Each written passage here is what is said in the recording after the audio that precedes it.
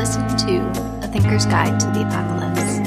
In our first season, you and I are uncovering what the archetype of the apocalypse has to teach us, particularly in these times of disruption, pain, and uncertainty. As we explore the psychological meaning, we're going to dive deep into your inner world so you can discover where and how you need to grow. I'm your host, Jen, a licensed professional counselor, MDiv earner, and all-around curious soul. My mythical lawyers want me to remind you that all the information in this podcast is most definitely not a substitute for help from a licensed mental health professional. If you enjoy this podcast, do me a favor and rate, review, and subscribe. Okay, enough of that business. Let's dive in. I imagine death so much, it feels like a memory.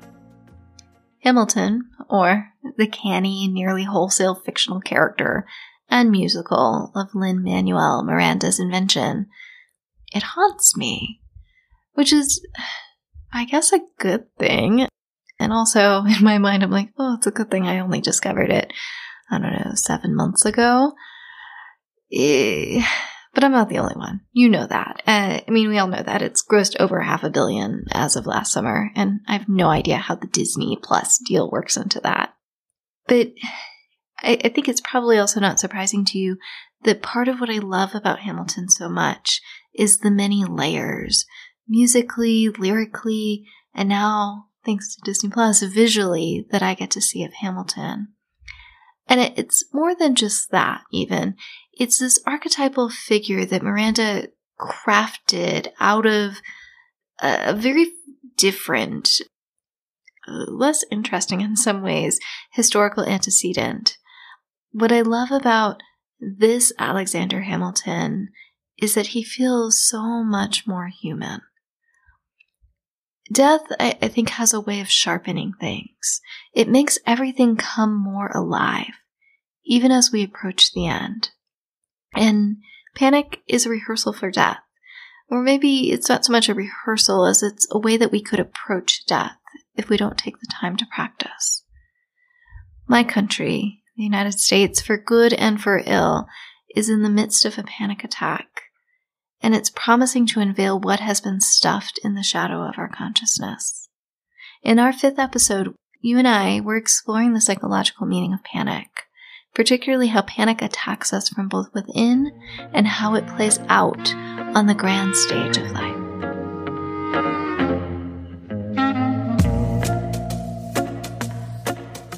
I live down the street from death. Unsurprisingly, she keeps her lawn immaculate. As I drive past, I notice 3 men in vests with neon yellow, thick stripes, each wearing an N95 mask, as they manicure the cemetery plots. It's May 22nd, 2020, and I'm driving to pick up our takeout Japanese. I have Hamilton blasting on my stereo, and I'm just humming along. I've been thinking a lot about death and apocalypse lately, and talking quite a bit about the latter in therapy and supervision, and just in any conversation I can get. And it's not that I necessarily avoid talking about death, particularly in therapy. It's just that death often feels really esoteric. Those I'm close to, they're living, they continue to live, and most are not close to death, although not all. That's really just an excuse, though. It's an excuse because death is an agonizing thing to come to grips with. We all die. It's just a matter of time, and I suppose for the curious left behind, a matter of circumstance. But back to that Friday afternoon. I wasn't thinking about death, even though it was Memorial Day weekend, and I had gleefully given myself Friday and Monday off. Even though Hamilton was literally singing about how he wasn't going to throw away his shot. Even though I was very faithfully checking the Maryland Corona statistics every morning and feeling the pinch on my heart as I made up stories about who had died and how those who loved felt about it. And I suppose even though it was Memorial Day, a day to remember our dead, those who fought for liberty in a peculiarly American way of life, I was entrenched in a I'm not thinking about death and the end of the world today kind of mood. I'm sure you've had some of those moods lately. Really, from what I remember, I was mostly thinking about my tuna avocado roll and the really good miso soup that I would soon slurp, much to my partner's annoyance. And truthfully, it is very annoying how I slurp soup.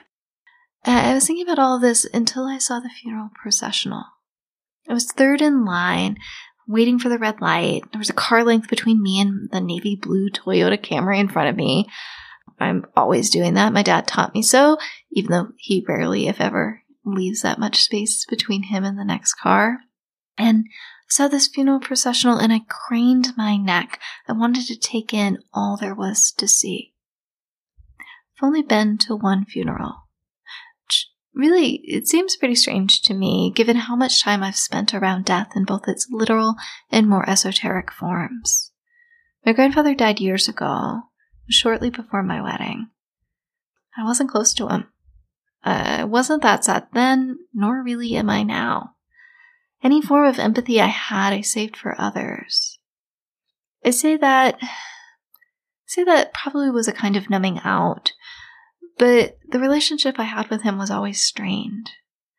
And it wasn't strained for any dramatic Lifetime movie reason. It was strained because of personal things that I'm not going to tell you on a podcast.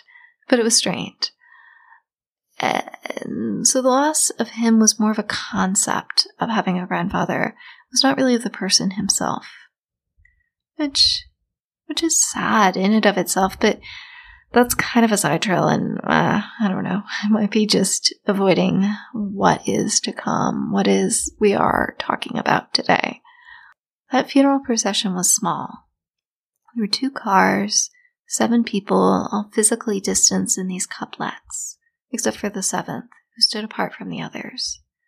And they stood circled around a freshly dug grave under a white tent. 2 wore navy whites, and all the others were in black. And I found myself wondering who the dead had been, and who the living still were. But then the car behind me honked, and I remembered I don't have time to linger and watch. And that red light had turned green, and it was time to go. It was time to get food, to avoid the topic of dying, to pretend that life was the kind of normal that I had become accustomed to. 2020, I originally wrote in my notes, has been a difficult year, which is really just a nice way to say, it's been a total fucking shit show.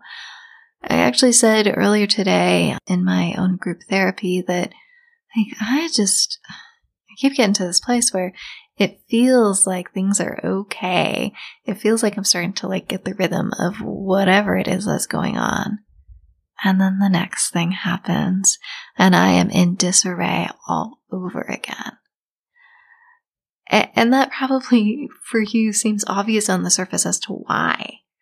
There were the bushfires in Australia, then the death of an Iranian general by US drones, and a gesture that, frankly, almost started World War III.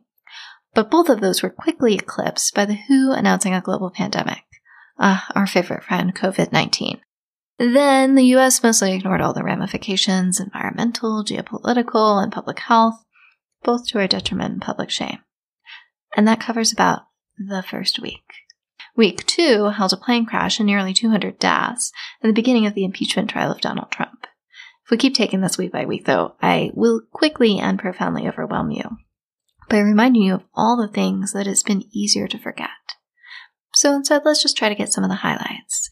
The UK withdrew from the EU, Kobe died with his daughter, Trump was acquitted and proceeded on his path to live-action roleplay being a fascist dictator, the Dow plunged, and then yo-yoed its way as the billionaires fretted over their perceived worth. The numbers of the pandemic climb and climb and climb, the death toll becomes more unfathomable, and spring shifts to summer, and man, has it been a hot summer. So then we find out that COVID is not the only killer on the loose. We also have white men pretending to be the police who add to the death toll. The first, who this article I read described as an injustice collector, he killed 22 people in Nova Scotia. The second and third murdered Ahmaud Arbery, who was just out for a jog and quickly found himself running for his life.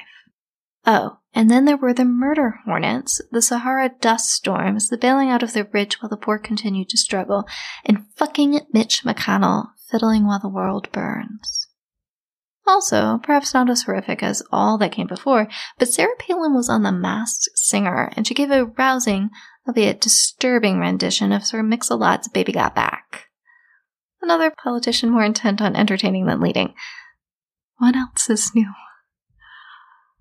And that's just me listing events, not examining the ripple of feeling that emanates out of the core. The horror of what is and was and will be. We're saving that for a different day. But often the horror predates the panic. But we still have to move through the panic before we can ever come close to the hell of heartbreak and finding ways to move through. And guys, I write this stuff a couple days, sometimes a couple weeks, before I actually sit down and record. And as I was reading that list, I was like, oh fuck, but what about Roger Stone? And the CDC no longer has control of a coronavirus. Like, there's been other shit that has happened literally in just the 7 days since I read this. Total shit show of a year. But I didn't know all of this the Friday of Memorial Day weekend. It was one of those days I was just telling you about that I was starting to feel like things were feeling okay. They were starting to feel like I had a handle on what would happen. If not precisely, then at least in a general kind of sense. And I was feeling excited. Disney had announced, I don't know if it was that weekend, but I remember hearing about it sometime around that time, that Disney was going to release the recording of the original cast of Hamilton, which I had hoped and planned to try to go to this year for my birthday, which incidentally happened in the first week of lockdown where I live. And so Hamilton was going to come out just before the 4th of July, and I literally marked it on my calendar, which I don't mark anything but like appointments on my calendar. I don't put a lot of self-care-y, like, Jen, remember to watch this TV show, or hey, this fabulous book that you've been so excited about is coming out. I don't put that shit on my calendar, which means I often don't end up doing it, which is sad in and of itself, but again, not what we're talking about today. I put it on my calendar, though, because I wanted to remember to slow down and relax. Waiting is a drug. It's a drug of my very favorite sort. When you have something to look forward to, it really becomes easy to ignore the present tense. So, on that Friday afternoon, I picked up the food, I came home, and I do not remember what else we did. Things faded into the ordinary. I didn't so much forget the funeral as I considered that it didn't concern me. I tucked it away like a canned good in the pantry of my soul. There, on the off chance the apocalypse really did come and steal all the fresh resources of my day-to-day, I would have access to this piece of depth, to this way of dealing with something that felt painful, felt panic-inducing. I do remember that weekend I swore off the news. I swore off even looking at Reddit's version of the news. I was just so ready to take a break from all of Trump's misdeeds and from the daily death toll. It's my first time off since Christmas. I figured I deserved it. My schedule was all sorts of jumbled the following week. I was fitting in my Monday people on other days, and I just felt as jumbled as my schedule. The video of George Floyd surfaced sometime while I slept Monday night into Tuesday morning. I still haven't watched it. The idea of doing so fills me with the same dread I feel every Good Friday. Likely, that's my privilege and fragility wrapped up in it. The decision not to watch horror unfold as a person is crushed to death, struggling to breathe, to stay alive when the world is dead set on killing him. But I couldn't watch. It didn't mean that my heart didn't crack. Like it had cracked when I had read the reports of Breonna Taylor's death back in March, and Freddie Gray's death the spring of 2015, and Eric Gardner's death 6 Julys ago. But a cracked heart isn't much good to anybody. So I do what we do and patch my heart up. I aim to pretend that what was happening wasn't about me. But it was. Your country can't have a panic attack of monumental proportions without you being affected and without you doing some of the affecting. And I don't mean that just metaphorically, I mean it quite literally. One of the earliest noted characteristics of the coronavirus was how it attacks the respiratory system. It robs you of breath. And our world is being robbed of its breath. And one of the questions I keep asking myself is, what does this deadly panic attack have to show us? What is this panic attack we're having as a country and as a world? Which is hard for me to answer either of these with any kind of brevity or totality, because I'm just one small human being watching mostly from the sidelines. But I'm wanting to give you my limited thoughts, and I'm wanting to invite you to consider your own thoughts, to consider your own part in this respiratory system. Now they're saying coronavirus is like a blood disease. I don't totally fully understand all of this. I just rely on Dr. Anthony Fauci and his medical colleagues to inform me that it's coronavirus 2020. It's something that gets in our blood and it blocks us. It either blocks our breath or it blocks our, I don't even know what the blood circulatory system is called. I know it has a name. I'm just ad-libbing right now, guys. I didn't look it up. This blockage that's happening within us, we all have a part in it, and we have both a small, limited, tiny part, and then as part of the bigger system, we have a part. And so I'm wanting to invite you as we talk about panic attacks and panic on micro and macro scales to think of your own role in all of this. But first, I think we probably should back up and consider, what is anxiety?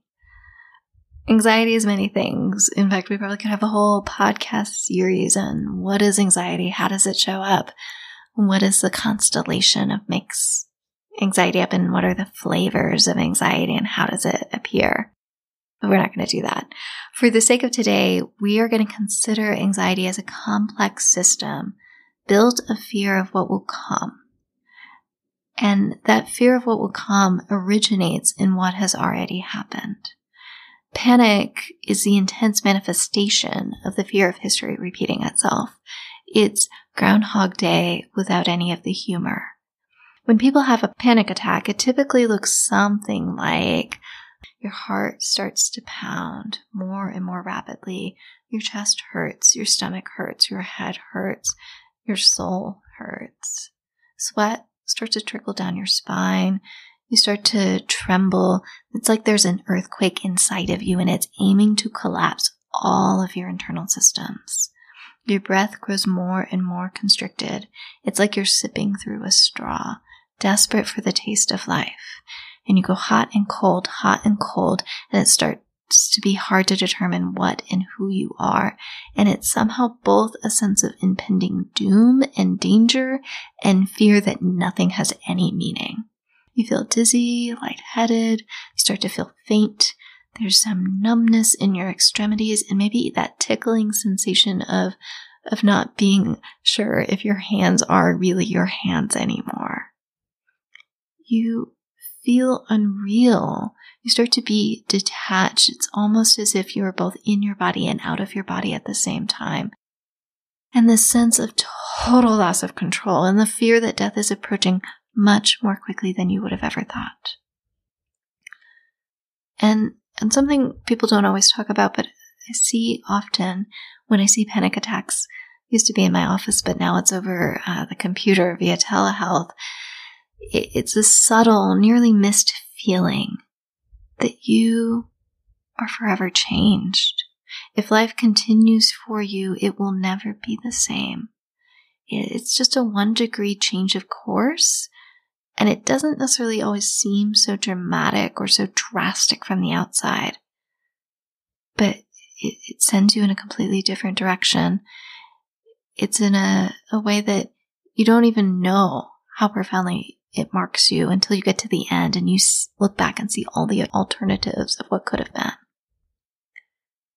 Panic attacks are terrifying because in many ways they physically and also emotionally replicate the moment of death. There's that death rattle that's shaking inside. And even though it's not time for you to die, you gasp for your breath. You gasp for life.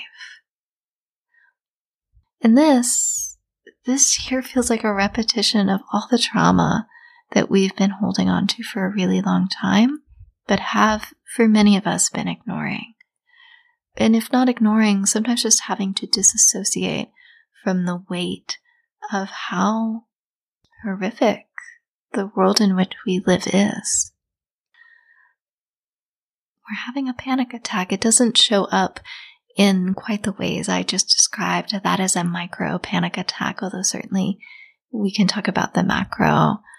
And the macro is a gasping by those who are not getting the breath they need. And by breath, I mean probably metaphorically and also literally. George Floyd wasn't getting the breath that he needed. Breonna Taylor wasn't getting the safety she needed. And these are just such heartbreaking archetypes of what is happening to the Black community, for lack of a better phrase. This is what is happening to people who are the victims of racism and yet overcome an immense, I don't even have words, and I can feel sort of my privilege and then my own sort of white guilt and shame coming up like, oh, Jen, what the fuck are you doing? Like, you can't be talking about this. You don't have the right. And it's true. I don't know that any of us has the right to be talking about this. But it doesn't mean that we should not talk about it. We have to have these hard conversations, even if it's just, I'm imagining you as one single individual person who is going to have compassion for all the ways that I may not be saying this as compassionately, as lovely as I wish I would. This panic attack of racism is so serious, but it doesn't look serious if you are not allowing yourself to be in it.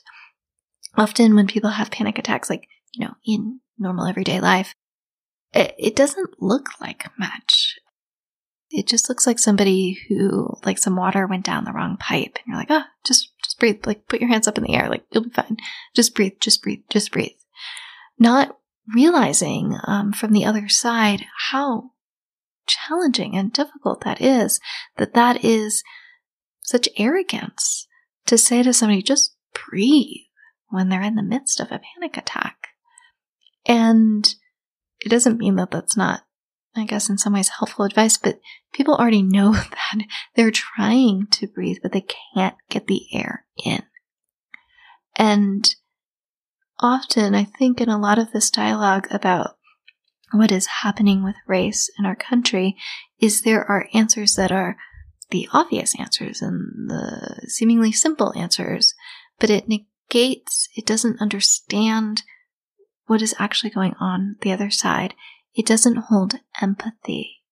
It doesn't move to seek to breathe in time with those who have been robbed of their breath. And when we're talking about this in the macro scale, this is not somebody who is just hyperventilating because they're anxious.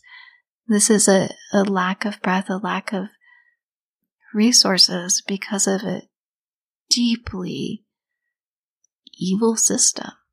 And not just a system, but systems built on systems built on systems, a giant complex. So, I'm getting a little off track. That's why I like scripts. They keep me on the pathway that I wish to follow. So what is the function of a panic attack?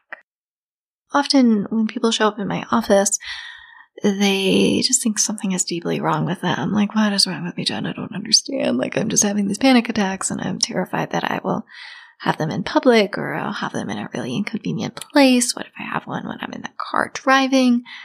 And there is this sense that the panic attack, or kind of the more mild form of an anxiety attack, so maybe not losing all of your ability to breathe, but still feeling like drenched in fear. Both of these are often not about what's happening in the moment. They certainly are triggered by things in the moment, but what is happening in the moment isn't that awful or that terrible.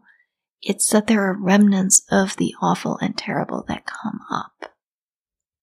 Panic attacks, they uncover what has been hiding. For individuals, it uncovers the anxiety that people have been shoving away for years in every hidey hole inside that they can find. I remember the first time I had a panic attack. True story also. The research shows that many people will have at least one, maybe two panic attacks across their lifespan. It's not really as unusual as you would think. But the first time I had a panic attack, I was home for a holiday. I don't really remember which one.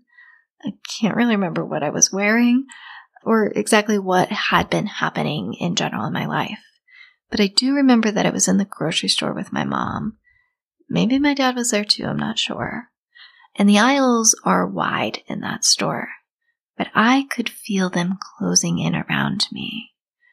I could feel the quickening of my breath. I felt very lightheaded, and I knew I just had to get out, which I did.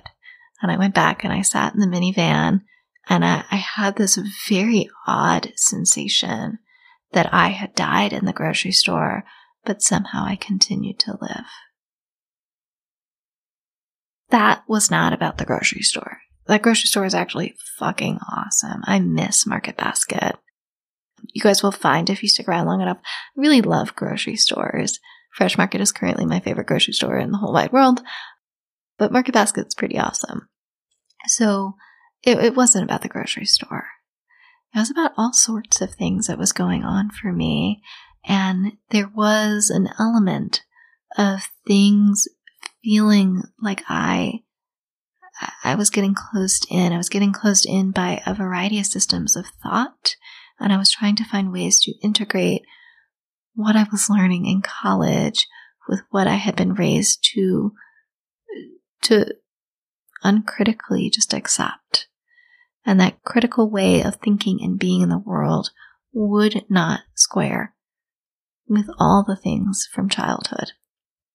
And I had to choose. And I felt backed into a corner. And so I left. Not just the grocery store, but that childhood faith and religion, I guess, in a grander sense, or maybe smaller sense, who knows. I left that system. I had the privilege of leaving that system. Not everybody has that ability. Not everybody has the ability to leave the monsters that haunt them, terrify them, tear them apart.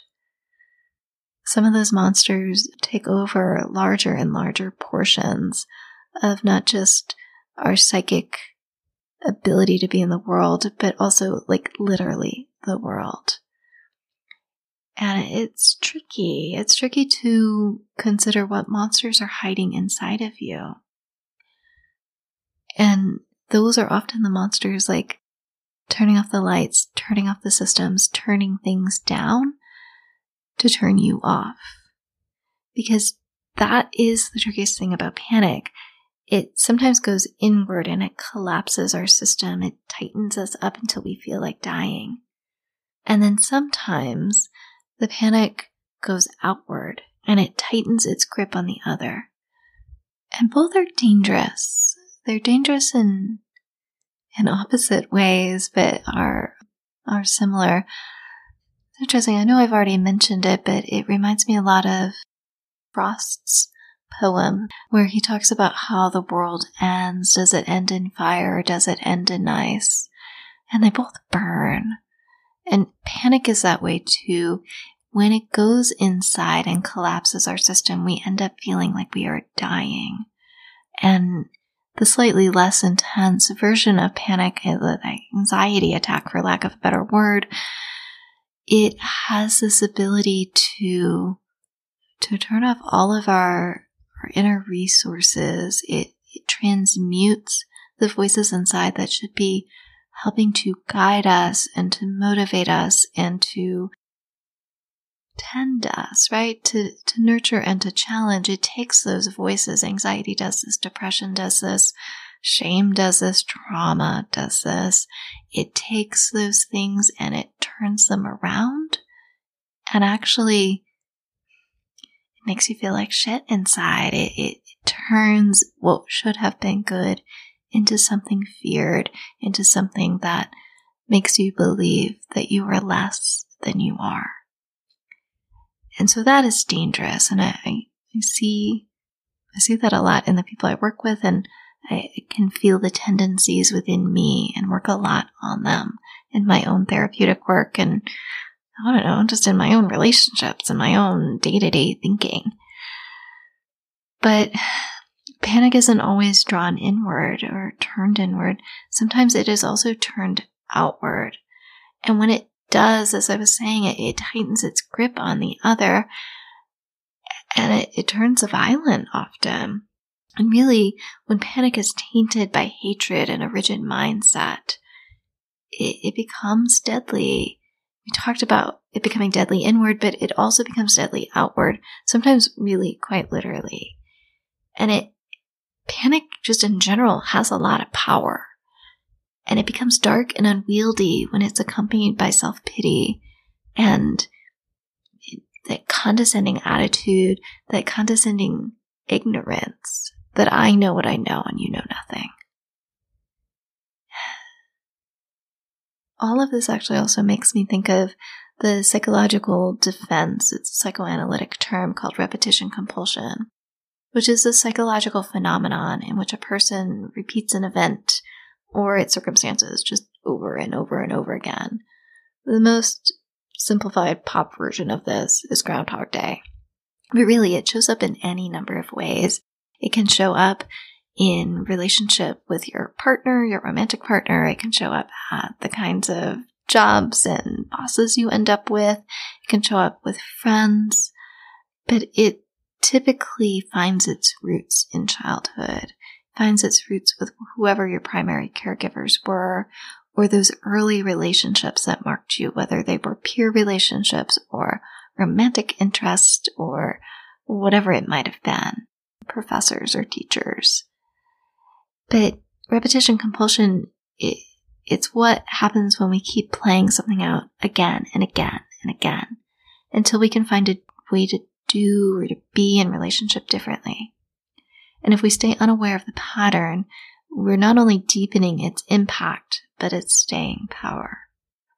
And there's something in the dynamics of racism, the violence, the dehumanization, the mining of others' strengths and beauties and brilliance and just giftedness overall.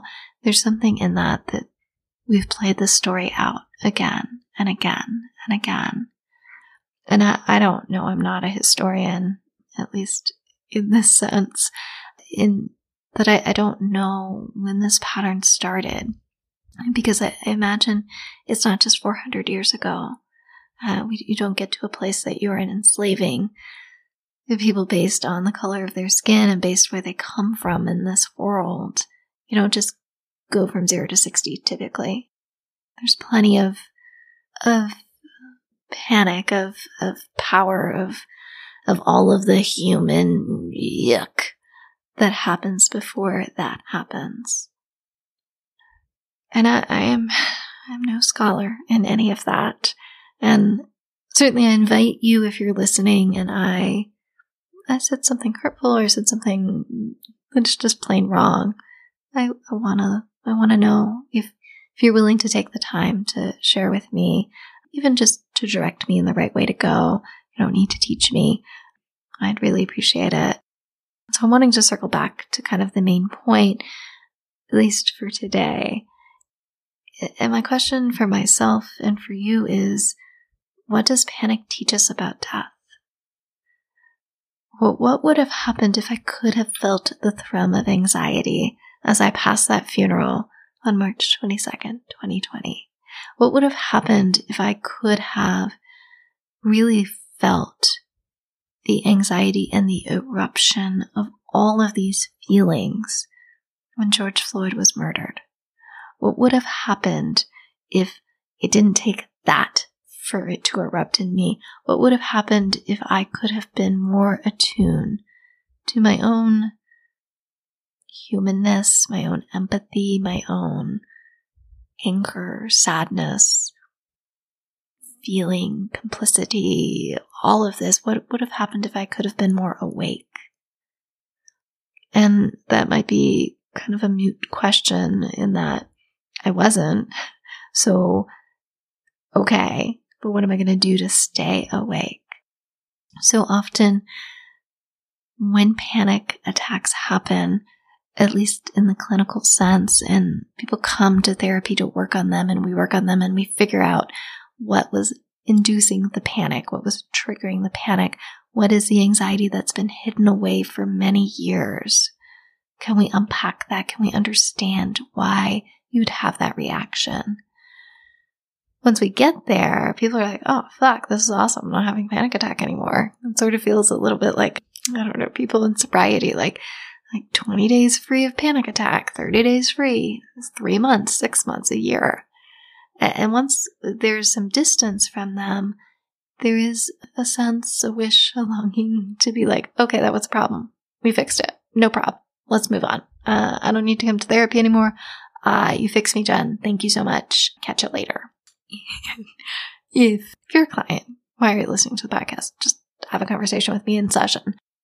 But if you were a client, let's just say in the theoretical sense, you would know that I'm not going to let you get away with that bullshit. That is not the point of therapy. The point of therapy is not for me to fix you. You are not a toaster, and I'm certainly not an electrician or very good at do-it-yourself activities around the house. Therapy is a relationship. In fact, life is a relationship.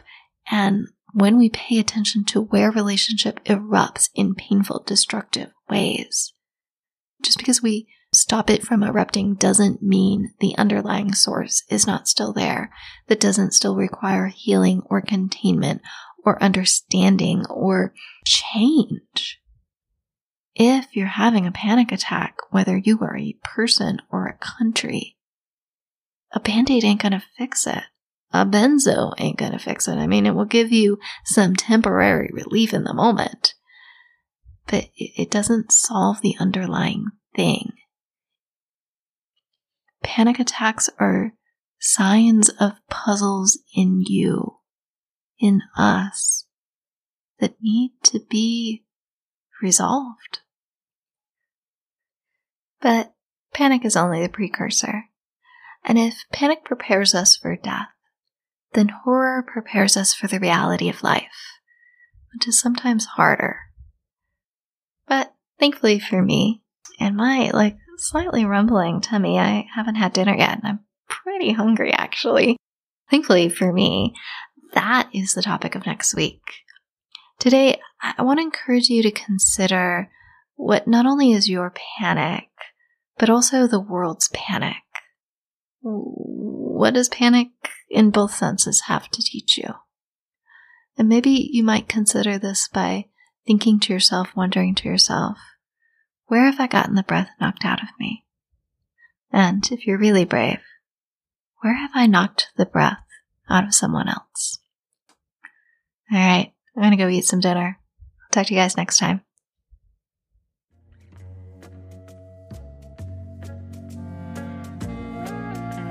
Dude, thank you so much for hanging out, exploring your depth, and I hope allowing yourself to be challenged to go deeper in understanding what makes you and your inner world tick. As always, I'd love for you to rate, review, and subscribe on iTunes or wherever you like to collect all your podcasts. If you're gaining value or you just really like the podcast, I'd love for you to help me spread the word. As G.B. Stern said, silent gratitude isn't much use to anyone. If you're an Instagrammer, feel free to screenshot an episode, add it to your stories, and tag me at Therapy for Thinkers. If you are not a social media person, totally okay. Just share it with somebody you care about who you think might enjoy it. All right, that's enough rambling for today. I'll catch you guys next time.